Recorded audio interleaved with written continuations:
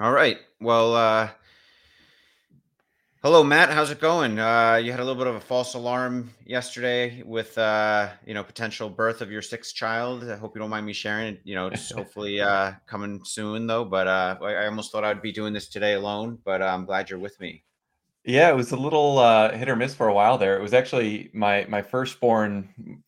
She had her 10th birthday yesterday, so we thought we may be sharing birthdays for a while there. But Hmm. baby decided to hold off a little bit longer, so yeah, we're still on alert for the next kid, but don't know Yeah. when that'll be now. All right. Well, for everyone listening on Twitter Spaces or YouTube Live, it's being broadcast live on both at the same time, being recorded on both. And we'll just jump right into it, I guess. We usually start with the macro stuff. I think the first top thing is, in our mind, we both texted each other this weekend and we're like, the elephant in the room seems to be, that Putin and his access to nuclear weapons. And sure enough, on Sunday and yesterday it was brought up, but we wanted to put our hedge on like Saturday, just because we were like, wow, if Putin's getting humiliated enough, like, what does a bully do when they're humiliated, right? So, what are your thoughts about Putin and the potential of nukes, or a nuke being, set off? I mean, what do you think? I know we've both researched it, and probably seems unlikely, but what do you think? Yeah, it is funny because I had been thinking about it a lot, like on Saturday morning, basically, and then you texted me that I think like 2 hours later, and it's funny how we were kind of thinking the same thing. I mean, yeah, it certainly is an unlikely outcome. I want to make that kind of very Yeah, clear. I mean, unlikely for sure. all the kind of experts commentating on it, think it's highly unlikely, but at the same time, I think all the experts also thought kind of an invasion of Ukraine in general was unlikely, and probably particularly one where they were marching toward, Kyiv. There was a lot of thought that they would just kind of target these breakaway regions, as they're called, quote unquote breakaway regions. I don't even want to call them that, Yeah. but in eastern Ukraine. But instead, they're kind of shooting right for you know the heart of the government, and kind of blatantly trying to overthrow the government. So that seems to be firing back. I mean, the pushback that they've received, obviously from the Ukrainian on the ground forces, is a lot more intense than they thought, but also from the international community. I mean, the sanctions, and what you're seeing with the ruble just plummeting, and the Russian stock market remains closed, even though it was down like 40% by Friday. I think it was more like It's 30%. crazy. Yeah. So you can Things are imagine, though, if capitulating in Russia. Yeah. yeah, and that was before, all the sanctions over the weekend. So, Yeah. you can imagine if they did open the Russian stock market today, I mean, it might be down 50% even from these depressed levels. Yeah. Because so there's a real kind of liquidity crisis. There's potential for like a bank run. Inflation is going to be runaway or rampant. So I think this really backfired in a way that Putin was not expecting. And so yeah, when my thinking is like, I'm kind of glad about the reaction that we've seen from the international community, and the staunchness of Russian or of Ukrainian defenses. But when you've got like a wild animal backed into a corner, they're prone to do something more rash and more risky. So Yeah. I do think it's at least a possibility that you have some kind of extreme, uh, Reaction. attack on the civilians. Yeah. And we've already seen it. I mean, there's increasing reports of kind of bombing of just like blatantly civilian targets, both Yeah. in Kyiv and in Kharkiv. There were reports of these thermobaric bombs being used, or warheads being used, which is essentially like a vacuum bomb, which will like explode your Yeah. lungs from the inside. And reports of more of those being moved around. So it seems that this situation could deteriorate quite rapidly. And my thinking is, if there was some sort of you know God, I really hope it doesn't happen. But if there was a nuclear bomb, for example, used on Ukrainian cities or something like that, Yeah. it would be obviously most importantly devastating for those people. So like, but let's not lose sight of the human element here. But Yeah. since we're managing people's funds here, I think we kind of need to protect around that. So I think it's fair to disclose that we did put on a hedge, in the unlikely event that this happens, just with a small percentage of the portfolio's funds. Yeah. Yeah, we just put if it happens, we were thinking it's going to happen the next few days or a couple weeks, and be so horrible. Like, it's almost like, when I put the hedge on when COVID was coming, I was like, I felt awful about it. I don't want to make money on suffering of the world, but I had to protect my wealth. And I wanted to put a hedge on just in case it really became a big hysterical event, which it did. And, it didn't lead to as many deaths globally as I thought it could, luckily, but the market still collapsed quite a bit temporarily. And a nuclear thing could be a magnitude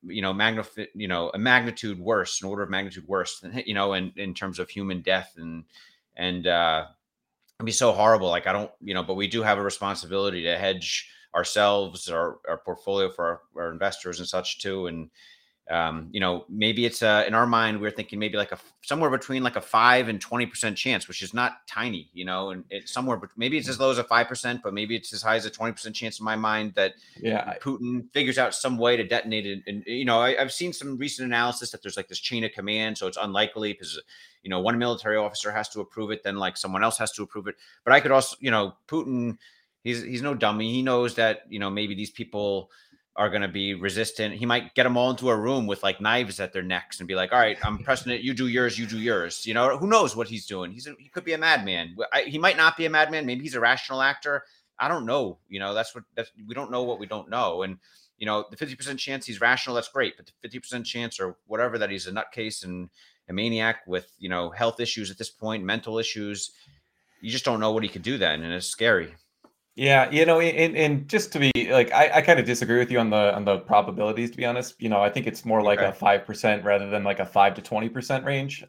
But even still, I mean, if that were to happen, then it's not only the immediate devastation, but you could imagine a lot of the Western allies would feel an obligation to intervene. Yeah. And so then do you have some sort of, if nuclear weapons had been used and now you've got, nuclear powers facing off against each other. I mean, that could have disastrous consequences. I mean, that sort of event is why Elon thinks like having a colony on Mars is a good idea. Like like we're not too far away from, people realizing, oh yeah, you know what?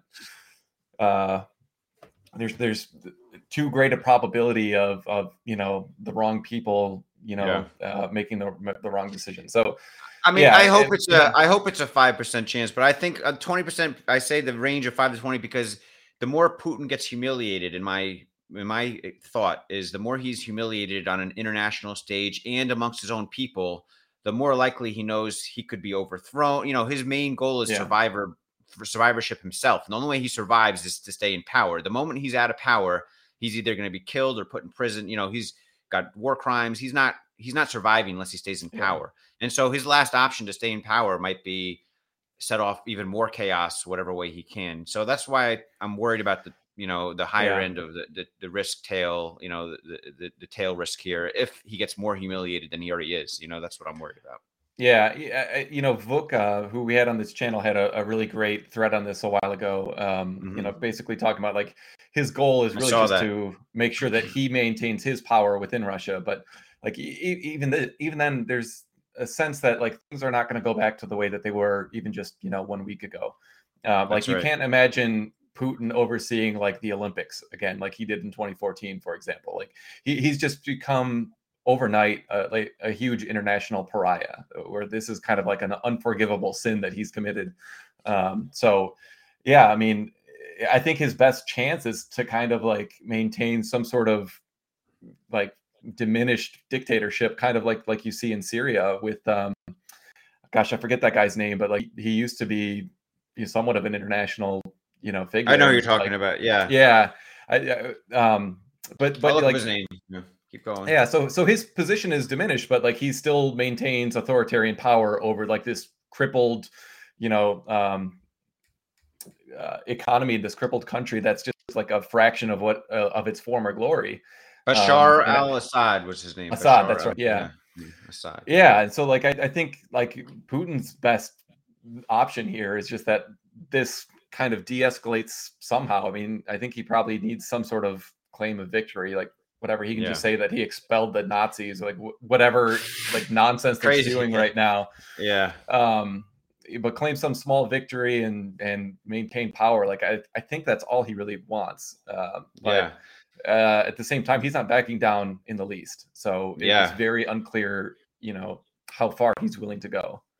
Yeah, I know. And you got to wonder, like, a lot of people are speculating on potential health issues. There's a picture out recently of him at one end of a long table and his military advisor's like 50 feet down at the other end, and he's like keeping his distance. Maybe he's immunocompromised, or does he have some serious health issue that he's taking maybe some drugs or steroids for that make him act a little more aggressively or emotionally? And, or maybe he's just doing more recreational amphetamines or something. A lot of famous, world leaders and dictators over the last century, we've discovered we're taking lots of crazy drugs and we're partly responsible for aggressiveness. So I don't know. I mean, what's up with his health or his mental health, or is there some drugs? It's hard to say. Yeah, I hesitate to speculate on whether those issues are going on, but that was clearly an issue like with Hitler, and it's kind of astonishing, the parallels to Hitler now at this point, which is, he's going in there to fight against like the Ukrainian Nazis, and here he is kind of like replicating the playbook from Hitler. And like I don't use Hitler comparisons lightly because I think those are just generally overused. But in this situation, it seems pretty appropriate. Yeah.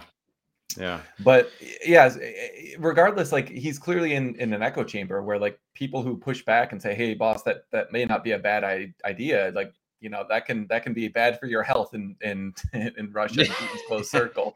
Yeah. So yeah, I think there's a hesitancy to really convey the truth. And like I've heard a lot of the Russian kind of puppets talking on. I was actually I was trying to get neutral coverage of this, so I was listening to some Indian coverage, and they had like somebody from Ukraine's parliament, and they had someone from Russia speaking, and it's just like the dissonance in the Russian mindset here is like crazy. Like the whole the only thing they've been able to say is like, oh, nobody wants war. Russia doesn't want war.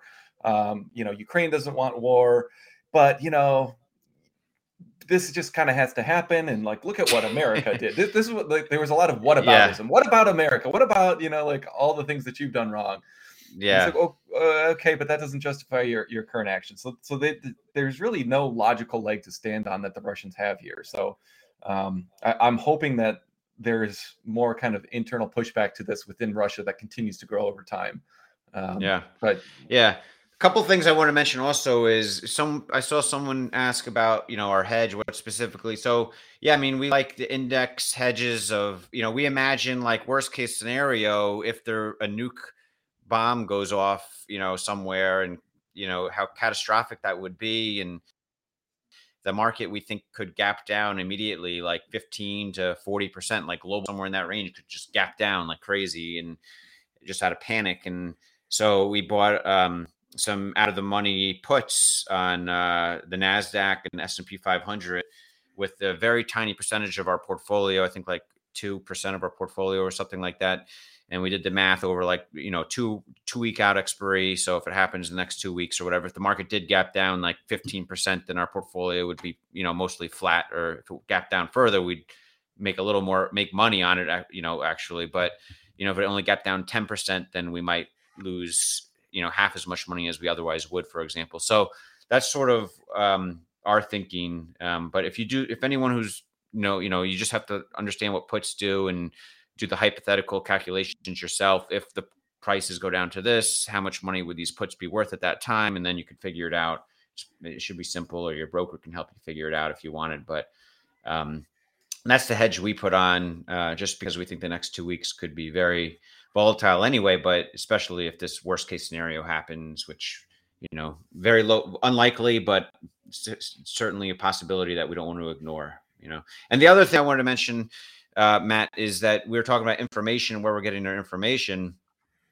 And there's some really great Twitter spaces you and I have been listening to. And I don't know if we can retweet it later, but there's one in particular, this guy, Walter, who's like Ukrainian, put together, and it's got like a few thousand listeners, a few military guys and engineers. It's way better hearing these people that are like on the ground, engineers, so just people have a better, versus like liberal arts journalists from the BBC or the New York Times or Bloomberg, even, talking about the news that they're gathering. I feel like it's much more meaningful to hear the analysis of the latest, events coming by these folks that are actually experienced in war, or they're on the ground in Ukraine and kind of have an engineering mindset, versus, journalistic, liberal arts mindset. I don't know. I think we can retweet that after this, so people who are interested in getting the latest news, if they're not aware of it, can follow that Twitter Spaces too, because it's been going continuously for like 6 days straight now.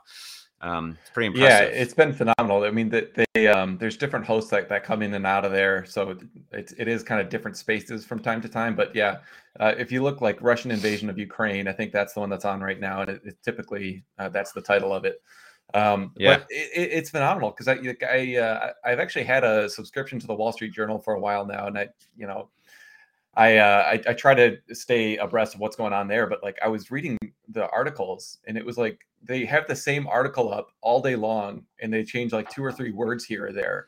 And it's just like, and it's like all this color commentary that's not like actually like live updates of what's happening. And then you go on this Twitter Spaces by comparison, and it's like people are kind of crowdsourcing information, saying like, okay, I'm seeing this, a cargo plane coming in from Spain or like something like that. Like there's people kind of tracking that level of detail and, Yeah.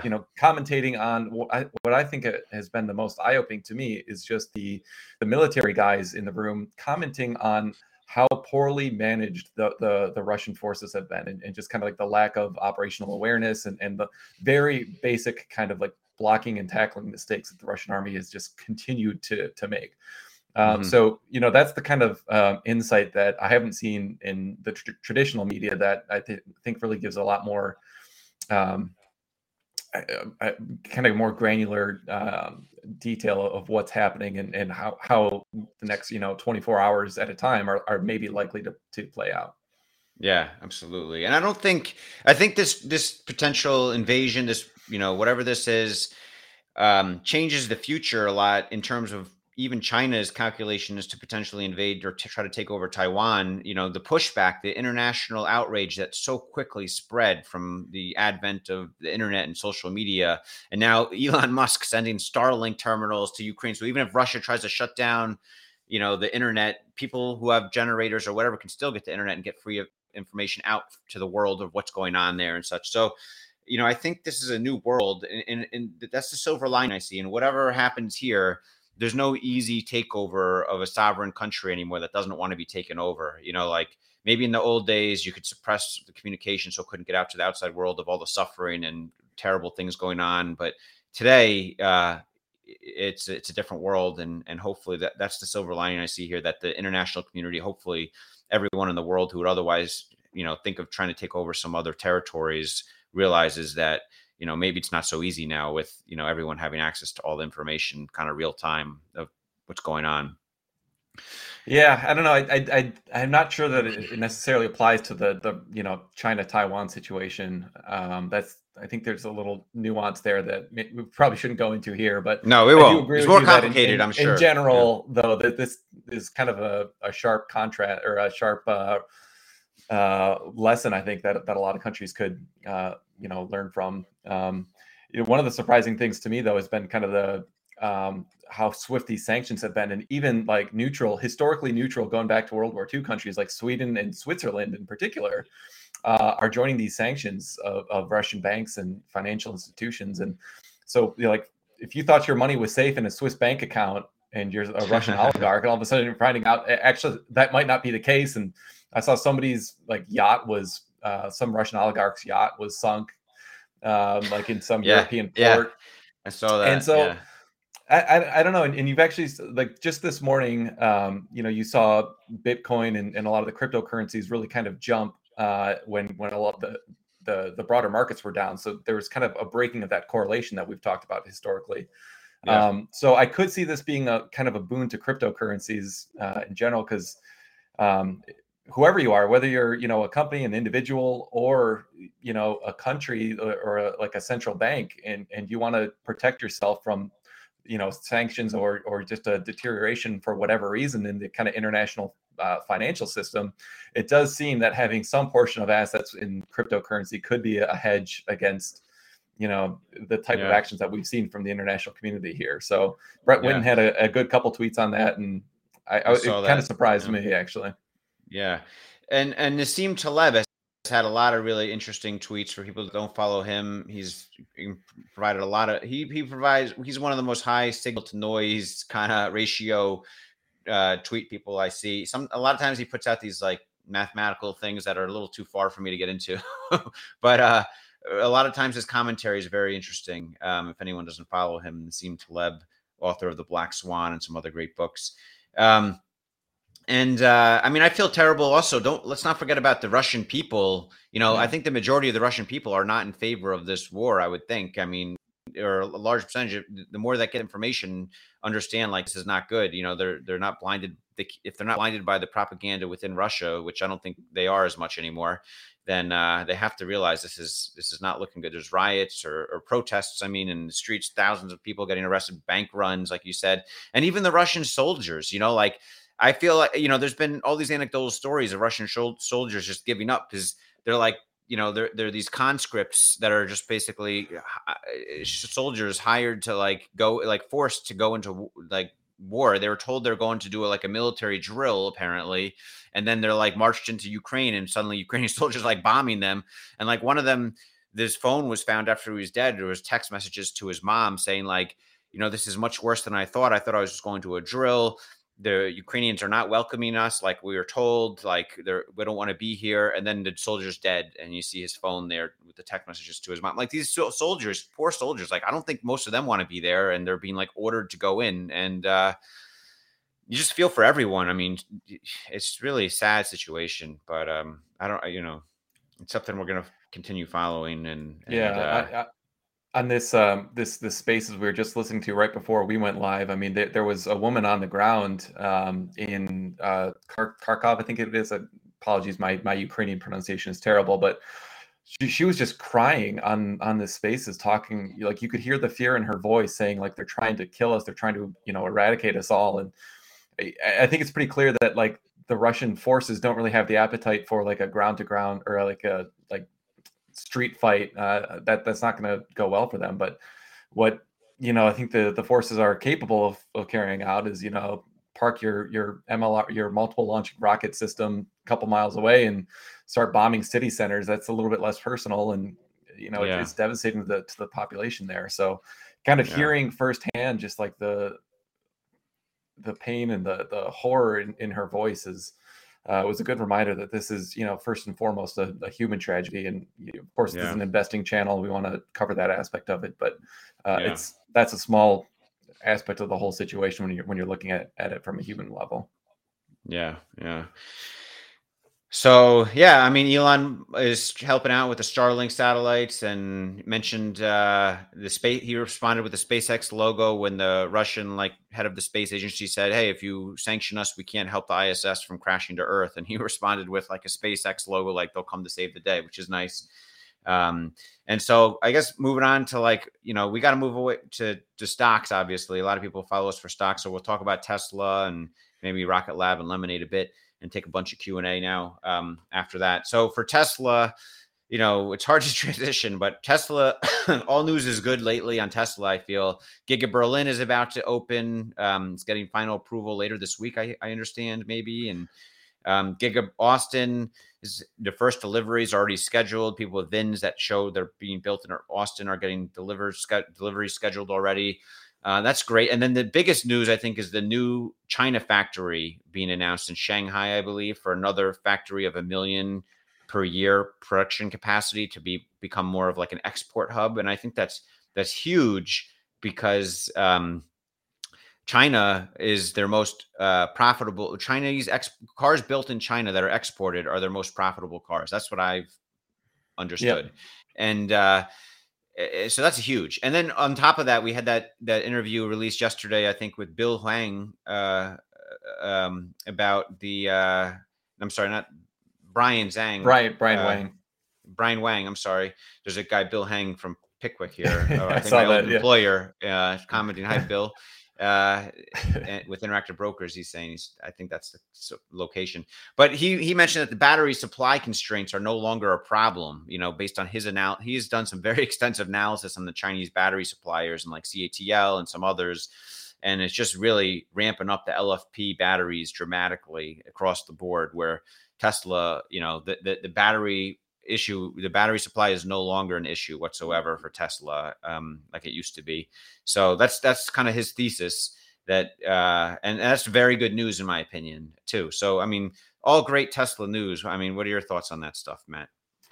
Yeah, I mean, I was actually shocked about the Berlin news that came over the weekend. Like, based on everything we'd seen and like the kind of continued litigation and just red tape around all the approval processes, I was just kind of preparing myself that like it would be good news if this launched in Q2 at some point. So for this news to come over the weekend that they expected to have I think it was a ceremony like the 22nd or something like that they're planning right now. With final approval this week. That was completely shocking to me. So I thought that was a really great piece of news when you're kind of doing the modeling of how many deliveries can they do this year.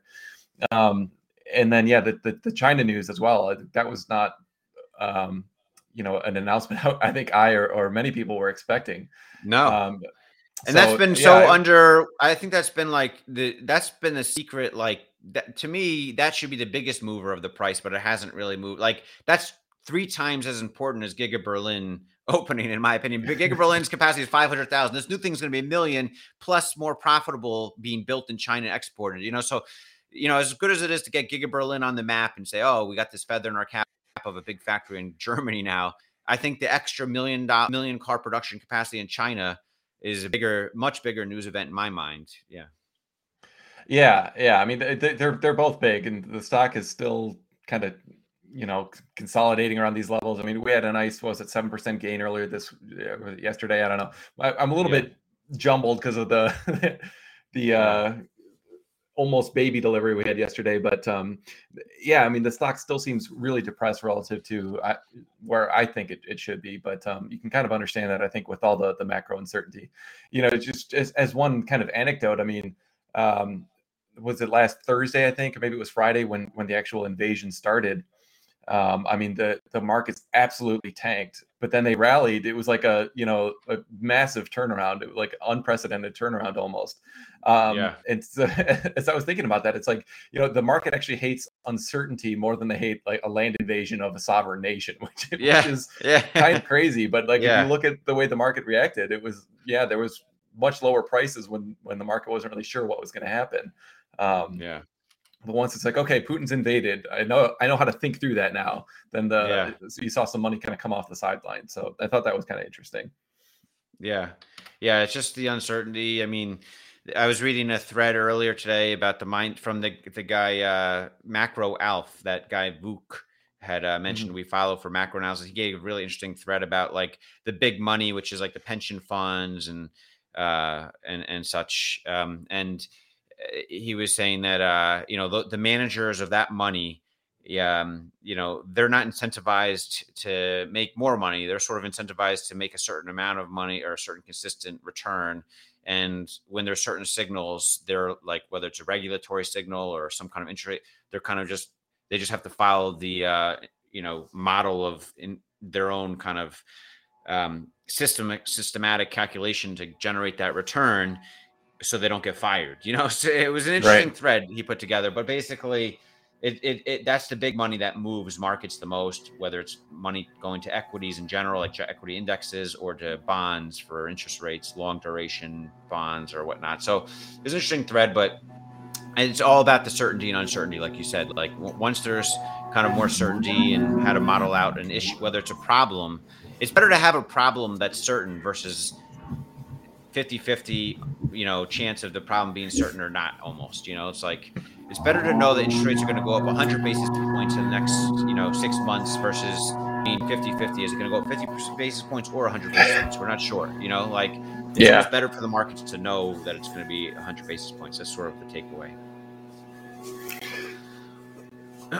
So I see Justin says audio issues. Hopefully no one else is having audio issues. So anyway, we'll move on to Rocket Lab, I guess. They had their earnings yesterday, Matt, right? What was your takeaway from the Rocket Lab? They had also their launch yesterday or 2 days, and that was successful. Yeah, they came out with a lot of news yesterday. It was like 3 press releases or 4 press releases right in a row. But they've had really a string of good news recently. So they just got operational their new pad in New Zealand, which is phenomenal. I think they actually launched that rocket yesterday from that new pad, which was really great. Just background noise, it sounds like, apparently. So Okay. yeah, there's I've got a leaf blower outside. No construction this week. Sorry about No that, worries. guys. But getting to like the kind of core investment thesis. I mean, you saw their backlog grow 200% within 5 months. So the backlog, for those who aren't familiar, is just kind of like their new order. So a customer order for $50 million for launch services or whatever the number is. They grew that just a crazy amount in a short period of time, and it's continuing to grow at a really rapid pace.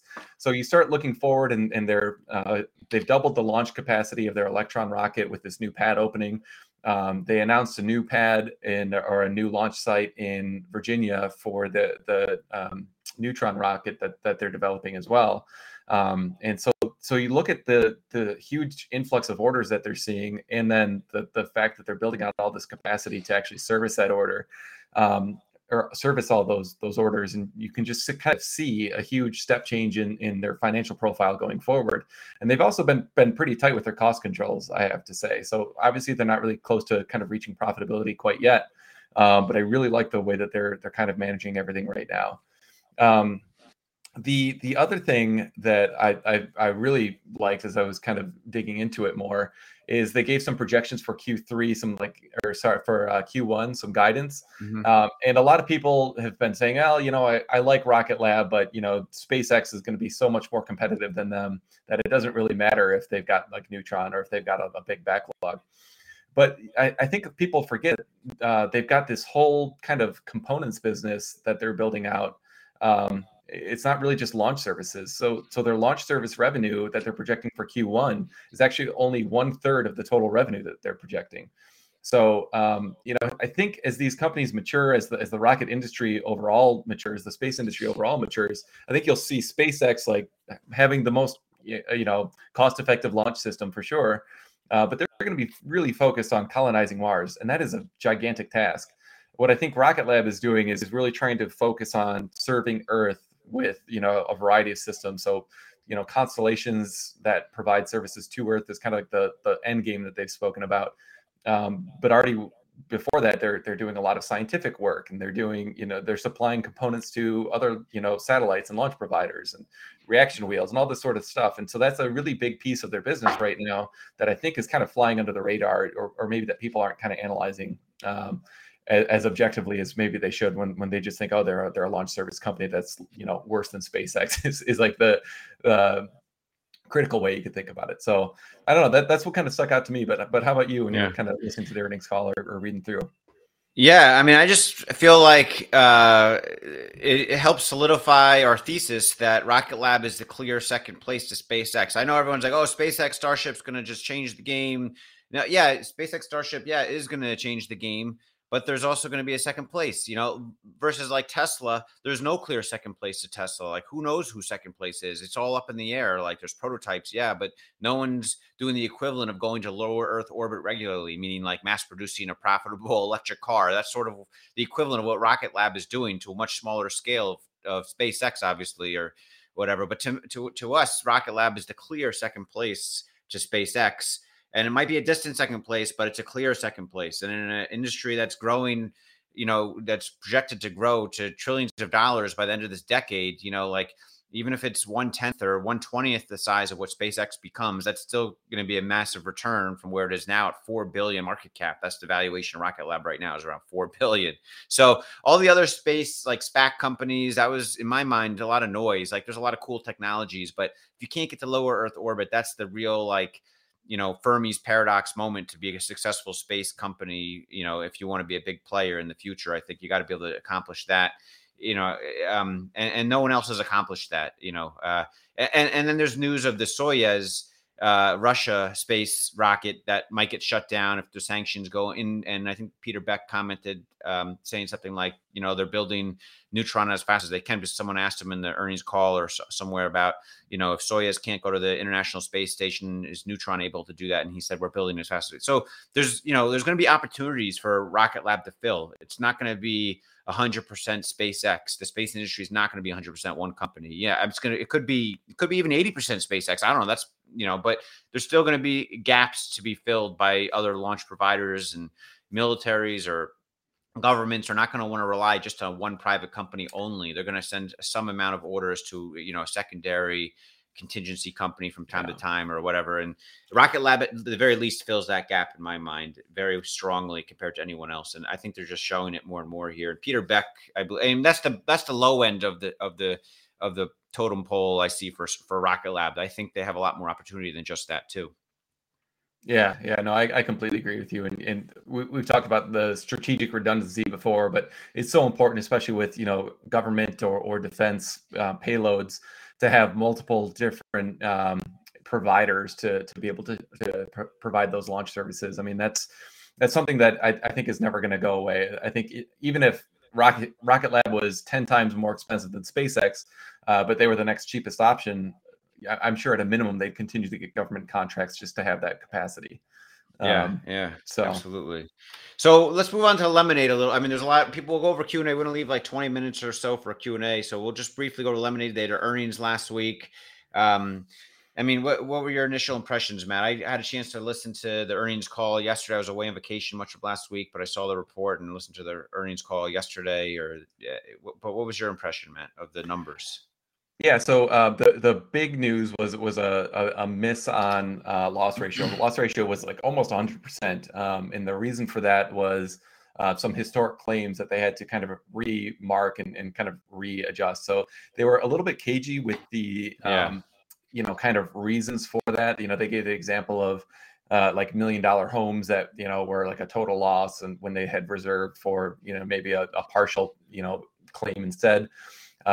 So that was, I think a huge miss. So the market reacted very negatively as we saw, and as you could imagine. But from my perspective, and I think we were saying this recently, even before the earnings report came out, like the kind of short-term loss ratios are not as important of a metric to watch as compared to things like customer growth rate. Now, I do think if they can't turn that around, it's indicative of maybe their AI or their kind of quoting software. Maybe it's not as good as they were claiming, or maybe they don't have any sort of strategic advantage there. So to the extent that this loss ratio that we saw in Q4 is indicative of kind of some systematic irreconcilable issue that they have with their quoting system, then yeah, that could be an issue. But my sense from kind of listening to the call and trying to be as objective as possible is that it's more likely this was kind of a one-off that they've learned from. But it's going to take, I think, several subsequent quarters to kind of bolster that counter argument that they've actually learned this lesson, and loss ratios are kind of coming in at a more normal level. But assuming that all pans out over the next couple months, they were also saying we've essentially kind of hit this critical mass where we can stop worrying about kind of building up infrastructure and instead worry about kind of efficiently using it. So they think 2022 now is going to be their year of peak losses, and from there things will really turn around, and you may have this kind of inflection point of profitability at some point in the next couple of years. So it wasn't the best earnings report by any stretch, but I do think with where they are right now, trading at like 1.2 times cash, or maybe now after they've recovered a little bit, maybe it's like 1.3. The asymmetry opportunity is just gigantic in my mind. The market, nobody really believes that, at least the market does not believe that they're going to be successful in kind of turning this ship around and gaining significant market share. But if they can do that, and I think they had a lot of good stats there on kind of customer growth and top line growth was reasonably strong. So if they can do that and kind of grow premium per customer in the way that they have been, I think there's a huge amount of upside here. So yeah, it's still heavily shorted stock. I mean, I'm looking at the Interactive Brokers platform with the shortable shares only being 84,000 shares available. Yesterday, I think there was 0 shares available to short. So they found, the stock loan desk found some shares available to short. but it's got a 12.77% borrow fee, which is the highest I've seen in it in a while. It used to be like 4% or 5%. Now it's going up to 12.77%. And it's 100% utilization. That's the utilization column shows 100%. So if you own Lemonade stock on Interactive Brokers platform and you participate in their stock yield enhancement program, then there's a 100% chance that your shares are being lent out at the 12.77% borrow fee, and they split that in half with you or whatever. So that's pretty crazy. Most stocks that are hard to borrow are, they don't have the 100% borrow fee. Another stock is Matterport that's got a 100% borrow fee, but 100% utilization was called 1.31. I'm just looking.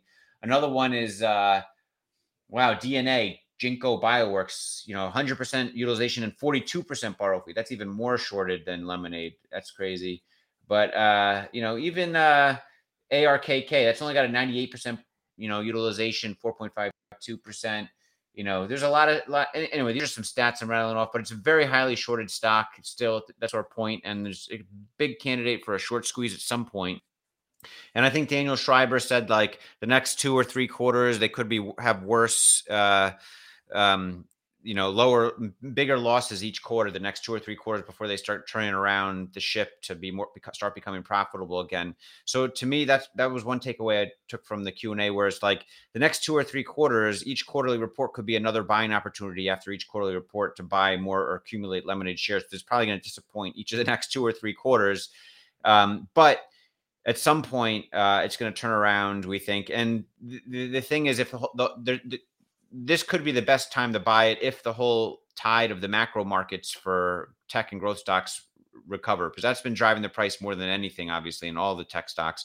But if the macro markets kind of recover, sort of in terms of like the tech stocks, then Lemonade will be along with that tide and go up. So $24 a share, or 1.5 billion market cap, or whatever it is now, I think that could be the low. But if the macro market stays static to where it is now, let's say, then the next 2 or 3 quarters, each quarter could be another buying opportunity after the earnings report until they turn things around. But 1 or 2 years out is when we'll find out, I think, if it's successful or not. And it's all really, car insurance is the big thing. So once they finish Metromile acquisition next quarter, and then they implement it, and it'll take a couple quarters to kind of see the results. And that's what it's all about for Lemonade, is the car insurance. Yeah. And I mean, I think they've got a little bit more wiggle room with their home insurance too. I mean, the majority of their products or their policies are those lower price policies, renters in particular. But if they can, they had these huge loss ratios on home insurance, obviously, this quarter. But if they can figure that out, and then they are successful in ramping, their home and their auto insurance policies, like those are drastically higher revenue opportunities. So you could see, I just feel like there's this huge potential that you could have growing customer base, amplified by growing revenue per customer. So it's I think my confidence maybe dropped slightly after that earnings call, to be honest with you, that they can figure it out. But I had been around like maybe at 85%, now maybe at like, I don't know, 70% or something like that they can actually turn this around. So yeah, I'm at like 50-50 still, but it's asymmetrical, like you said. Like if they lose out, they slowly dwindle or get acquired or something. But if the 50% chance that they succeed works, it's like a 10x or more return in my mind in the next few years. So it's exciting to see how this plays out. It'll take time. The next couple quarters could be painful. We'll have to see.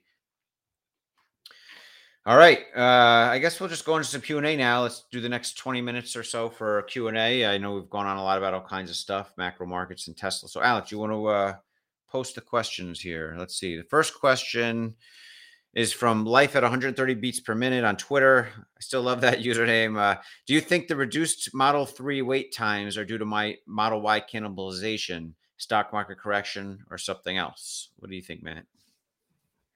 Yeah, I think cannibalization, maybe it's a little bit less likely to me, but it could be. But I think they're continuing to ramp up production. So I don't know. I tend not to put too much weight into kind of near term movements in this. But Yeah, I don't think it'd be stock market correction.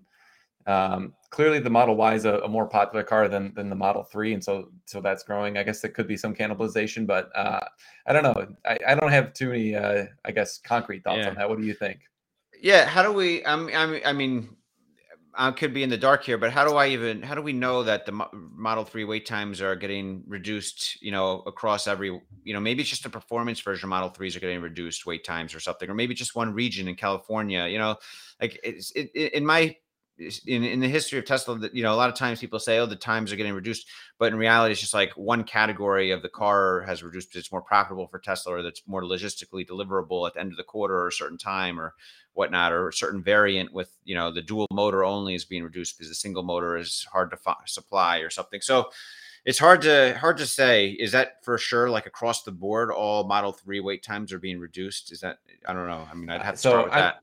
I'm just looking right now, and at least in the U.S. generically, it says the Model 3 performance is March, the long range is May, and the rear wheel drive is June. Okay. So I think that's kind of consistent with the having shorter lead time for the higher end variants. That we've seen that historically.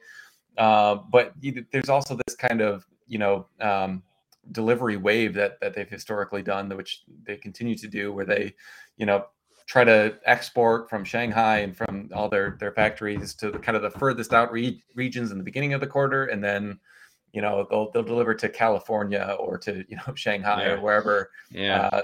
in the third month of each quarter. So And yeah, I'm not sure that.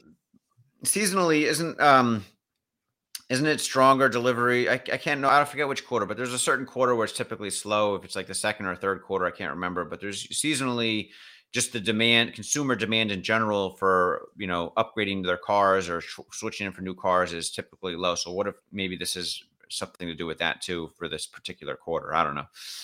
But there's a lot of potential factors, I guess. Yeah, I'm not sure though. It's a good question to consider, think about. From Mark Gomez Tejeda, you see any M&A opportunities for Tesla, merger and acquisition opportunities for Tesla in fiscal year 2023 can be generating above 40 billion in cash flow per year. I only see dividends or share repurchase or huge M&A transactions. I agree. I mean, I think they're on the verge of being a cash cow, especially if full self-driving kind of matriculates here and gets turned on widespread usage. They're going to have tremendous amounts of cash, a war chest of cash. I see share repurchases. Maybe I'm not sure Elon wants to do any big M&A transactions. I mean, I could see him doing small things like they did for Groman or Maxwell Technologies for particular niche technology or particular niche engineering team or something. But I just don't see them making any major multi-billion-dollar, purchases of like Stellantis or Ford or so. I think that's way too messy and just not a good. I don't think I just don't see Elon doing that. What do you think, Matt? Yeah, I don't think so either. There's actually one company I've thought for like a year that Tesla probably should buy. It's called NLX, ENELX. It's a Hmm. subsidiary, I think, of an Italian company, but I've actually worked with them in the energy space before, and essentially they're like experts in global energy markets, and so as I've said a couple times before, like the energy industry is just very unique. It's very kind of siloed geographically with like huge amounts of regulations and vastly different market structures in different regions. And so NLX has kind of they've got relationships with all these regulators, and they're really great at kind of aggregating assets. So, when I was managing a Mhm. wind farm, I was speaking with them about like partnering with other wind farms and solar farms, and they would essentially kind of like aggregate them together and sell a combined kind of energy and capacity product. And there's all sorts of reasons why you can make more money when you do it that way. So without going into huge amounts of detail, I think that's something that Tesla could really benefit from. They're trying to really Mhm. build up a lot of that capability by scratch, but for my mind, Tesla has like this huge hardware base of energy assets that's going to like scaling globally, but they don't have the kind of backbone, energy market infrastructure to handle, markets in Texas, markets in California, markets in Australia, markets in Germany, like, and they're drastically different. And so how you kind of aggregate those assets, like actually registering with each of the regulatory entities and like getting approval to sell like an aggregated like virtual power plant. Like that's not a small deal. Like that's a very heavy lift to do. And you can't just do it all with software. You need like to file actual like applications that are, you know, like intensive. And so I think partnering with a company like NLX, or just frankly acquiring them, who has all those existing relationships, I think that would allow Tesla Energy to scale a lot more efficiently. So I'd love to see that, but I don't think it's on the horizon. Yeah. And just going back to that question about the wait times for the Model 3, we have some very intelligent followers and listeners commenting that know some of these details better than we do. And they're saying that it's because of the wheels, the sports wheels have the shorter wait times, or maybe you take the sports wheels off, the wait time is October. One guy, Andrew Bazile, said in Southern California, they have a family member whose base plus white interior Model 3 wait time has gone up by months. It was February, March, now it's June and July.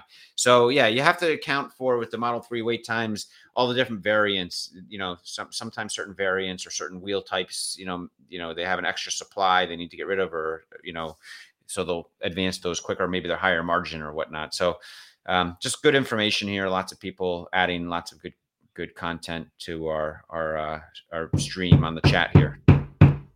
From Farzad Misabi. Oh, Farzad, how's it going? Thoughts on Tesla getting a profitability boost in Q1 due to Hertz deliveries?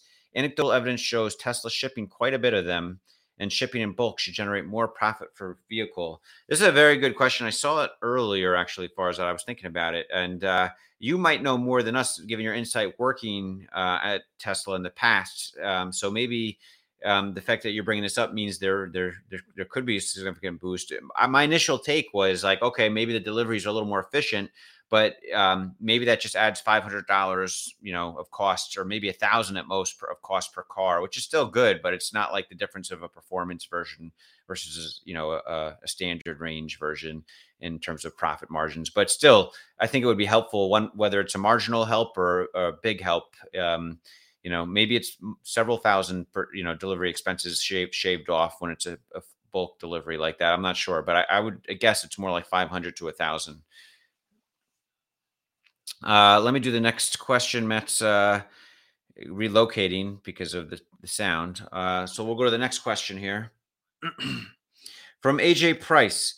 Question: what do you guys see as the main leading indicator for Lemonade on whether it will be successful? Yeah, I mean, this is a great question. I think they have enough cash in the bank to go on for, you know, a couple of years at least, maybe longer, I think. And so next, you know, 3 or 4 quarters, the main leading indicator is the car insurance to me. I mean, how fast can they integrate the Metromile technology and everything they've bought from Metromile into catalyzing their own car insurance being pushed out to all 50, I think they said 51. They think of it as 51 states, 50 states plus Washington, D.C. So right now they're just in Illinois. And so in, you know, a month or in a quarter or two, once they're fully integrated with Metromile and get all the licenses for all the other states that Metromile brings to the table, then we should see shortly after that, you know, Lemonade car insurance being offered to virtually all the other states in Washington, D.C. And it probably takes 2 or 3 quarters from that point to see if and when Lemonade will be really successful or not with the car insurance. So that's the big, you know, moment of truth for Lemonade in my mind. I mean, even without all the other stuff, home insurance, homeowners insurance, pet insurance, all that stuff is kind of like a little bit of a stable kind of like, you know, source of business revenue going on, which is good. But really, if you want them to be a 10x return, they're going to have to succeed in car insurance to some degree. So that's what I'm keeping my eye on the most is the car insurance the next year or so, how it progresses.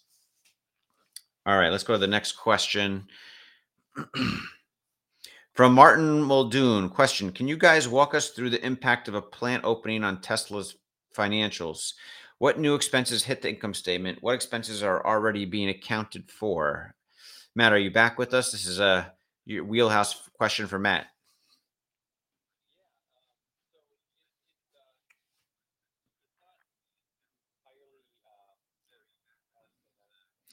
Yeah, I hear you on Twitter Spaces, but the YouTube, I guess, is not showing up. Matt's gonna Matt's just reconnecting to his YouTube audio because he's on All right, Twitter can you hear me Spaces. now, Alec? Is that coming through?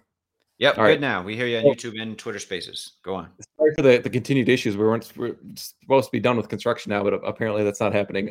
Anyway, so when a new plant does open, there's a couple different things. So the biggest thing that you would probably think about is the capital expenditures. So like last quarter, I think it was $2 billion that they spent on like new plant and equipment and everything like that. So let's take Berlin, for example, and let's say it cost Tesla, I don't know, $5 billion to build that plant, and all the property, plant, and equipment, like all the machines that go in there.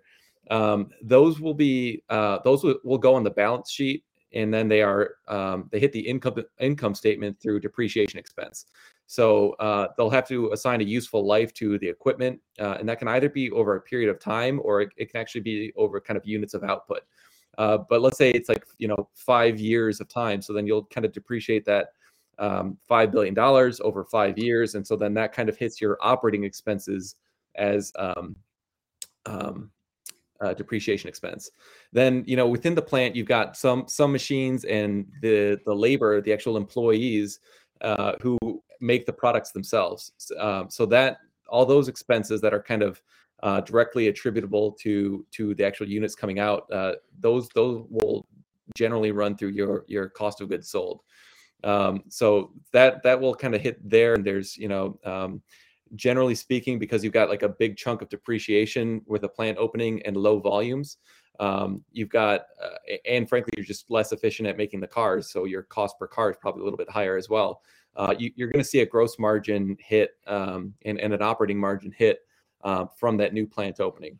But then, you look at the overall company and you look at like, the supercharger network, the costs of that are relatively low. And you look at, the accounting staff, and you look at, like all the headquarters staff, and, Andre Carpathy and his whole team, all those costs don't, increase as a result of opening a new plant. So generally speaking, as that plant gets up and running, it should improve the operating income of or the operating margin of the company, because their gross margin will increase faster than their operating expenses will increase.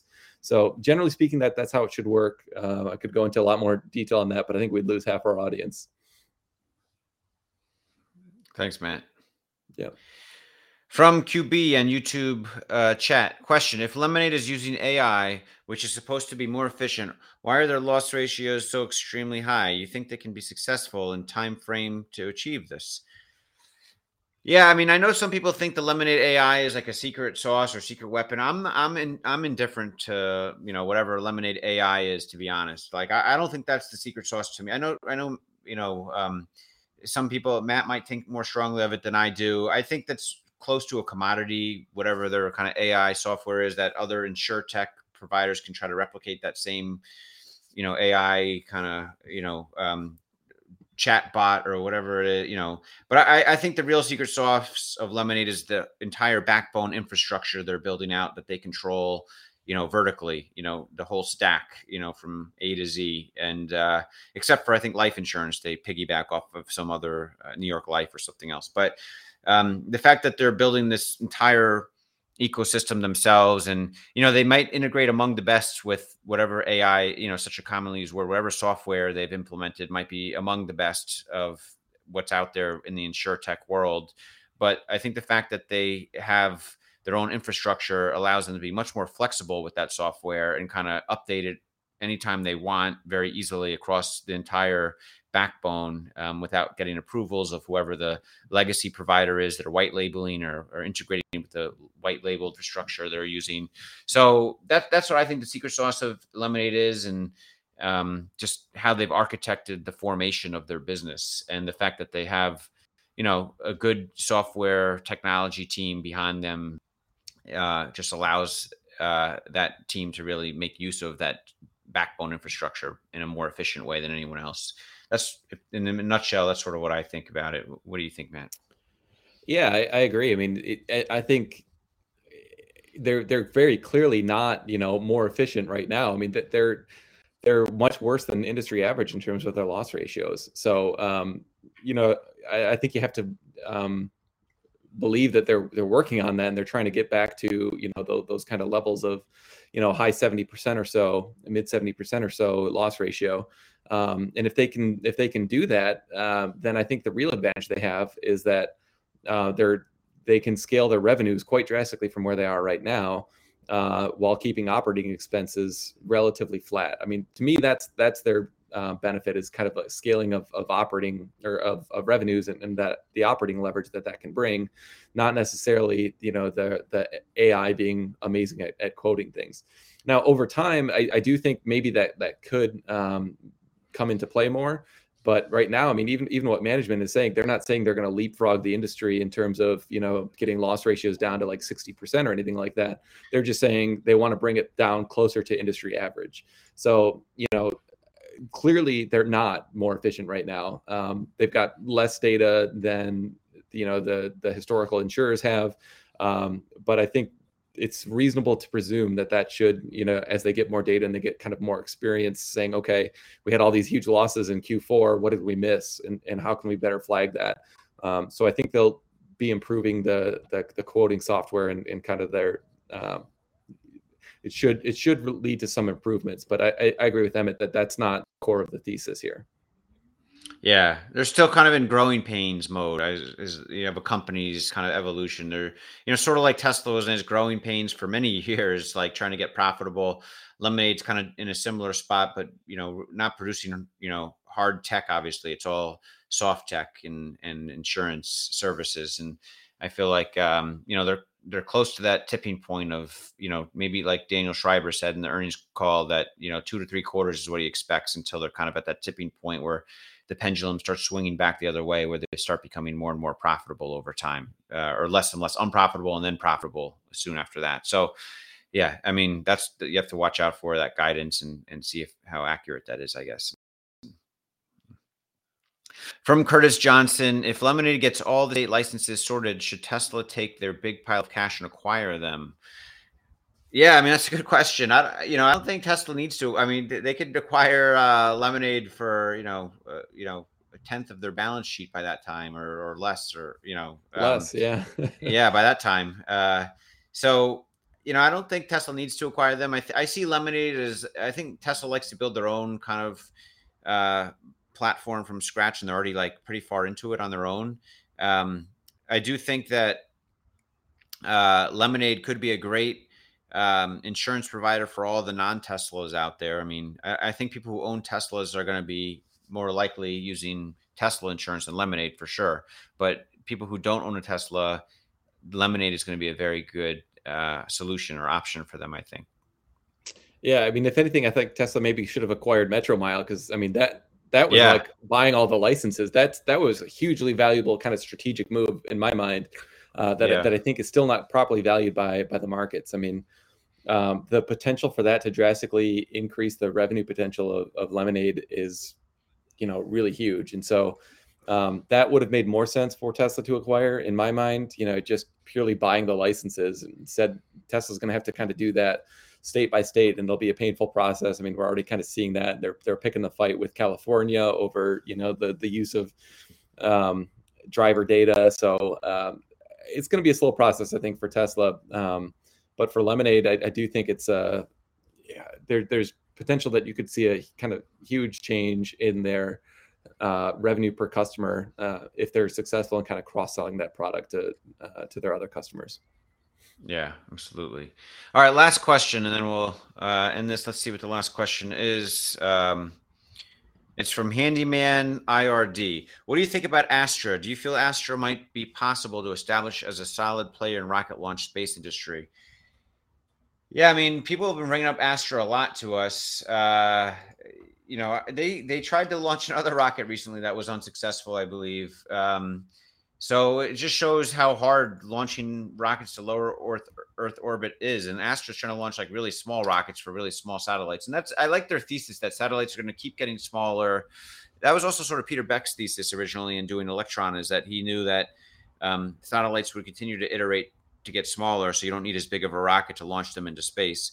So it's possible, you know, hopefully Astra figures out how to launch things into lower Earth orbit, but they could be far away from doing it reliably. You know, like I don't think they've launched anything yet to lower Earth orbit. I think they failed like all 3 or 4 times they've tried, or maybe half succeeded one time. I can't remember, but they could be a lot further away than people think to getting things to lower Earth orbit. I just don't know. Like maybe they're on the cusp of it, and once they do it, they can do it reliably going forward, or maybe they just don't have the chops to figure it out, and maybe it's just a special kind of engineering team that only SpaceX and Peter Beck and his team have been able to do. So it's hard to, it's just a lot of unknowns with Astra. I think it's got like a 1 billion market cap. I'm trying to pull it up, which, you know, it's small, but they have a long way to go if they want to catch up to even Rocket Lab, I think. What do you think, Matt? Yeah, I agree. I mean, there's this concept within the space industry of vehicles heritage. So essentially, how reliable is it? You know, and Falcon 9 clearly kind of has the best launch heritage right now. You could argue like Soyuz or some of the ULA products as well, but those are just like drastically more expensive. But if you're developing, you know, a very expensive satellite, or frankly just any satellite, you need, your business relies on, you know, getting your satellite launched. You don't want to put up with a potential, you know, 12-month delay if, you know, Astra or whoever can't get their technology figured out to launch to low Earth orbit. So yeah, I think if they can figure it out and get to start delivering payloads to low Earth orbit reliably, then yeah, maybe they'll figure it out. But there's a huge amount of risk there in my mind. Whereas, you know, Rocket Lab is still valued at like 5% of SpaceX, even less than that now. But they've got I would say very enviable, you know, launch heritage. So that's really valuable to operators within the space and the space industry. And so I think that's for the risk reward payoff of, you know, a very small cap company right now at, you know, just over $4 billion. I'd rather put my money with Rocket Lab than, you know, try to make a bet on third place for something that's under $1 billion market cap. Yeah, maybe there's a higher reward there, but to me, the risk reward is not nearly as attractive as it is with Rocket Lab. Yeah, I agree. I mean, Astra, a lot of other space SPACs came out, you know, just and got great evaluations in the last, you know, 12 months or whatnot. And yeah, I mean, everything else space industry related is like building prototypes in electric vehicle industry in my mind. It's like, you know, a lot of companies can build these prototypes, but to mass produce them, like to produce thousands of them efficiently and sell them for any kind of profit margin, you know, in a way that the customers like the product and stuff, that's very hard. And only Tesla's achieved that. And to me, that's like SpaceX has achieved that in the space industry, that type of milestone, or, you know, Fermi's paradox hurdle or whatever. And Rocket Lab has achieved that, sending things to lower Earth orbit consistently and reliably, but no one else. So until Astra starts sending things to space, you know, a few times in a row, you know, consistently, they're not even in the conversation for me. Yeah. All right. So that's great. Questions by everyone. Next week we'll be back, and hope our concerns about Putin and nukes that we talked about in the first 20 minutes don't become more serious. Hopefully Ukraine will pray for them and the people there, and even the Russian soldiers who don't know what they're getting into. Just a terrible humanitarian crisis across the board for Ukrainians and even the Russian soldiers who are kind of forced into this without knowing what they're getting into. So sad situation. And hopefully next week, maybe there'll be some good news coming around of ceasefires or something. Yeah. I mean, it's first and foremost, this is a humanitarian issue. So our thoughts and our prayers are definitely with the people of Ukraine and frankly, everyone who's impacted by this. So I'm hoping for a peaceful end, even though we're kind of preparing for the worst case scenario. Yeah. All right, guys. We'll see you next week. Thanks, everyone.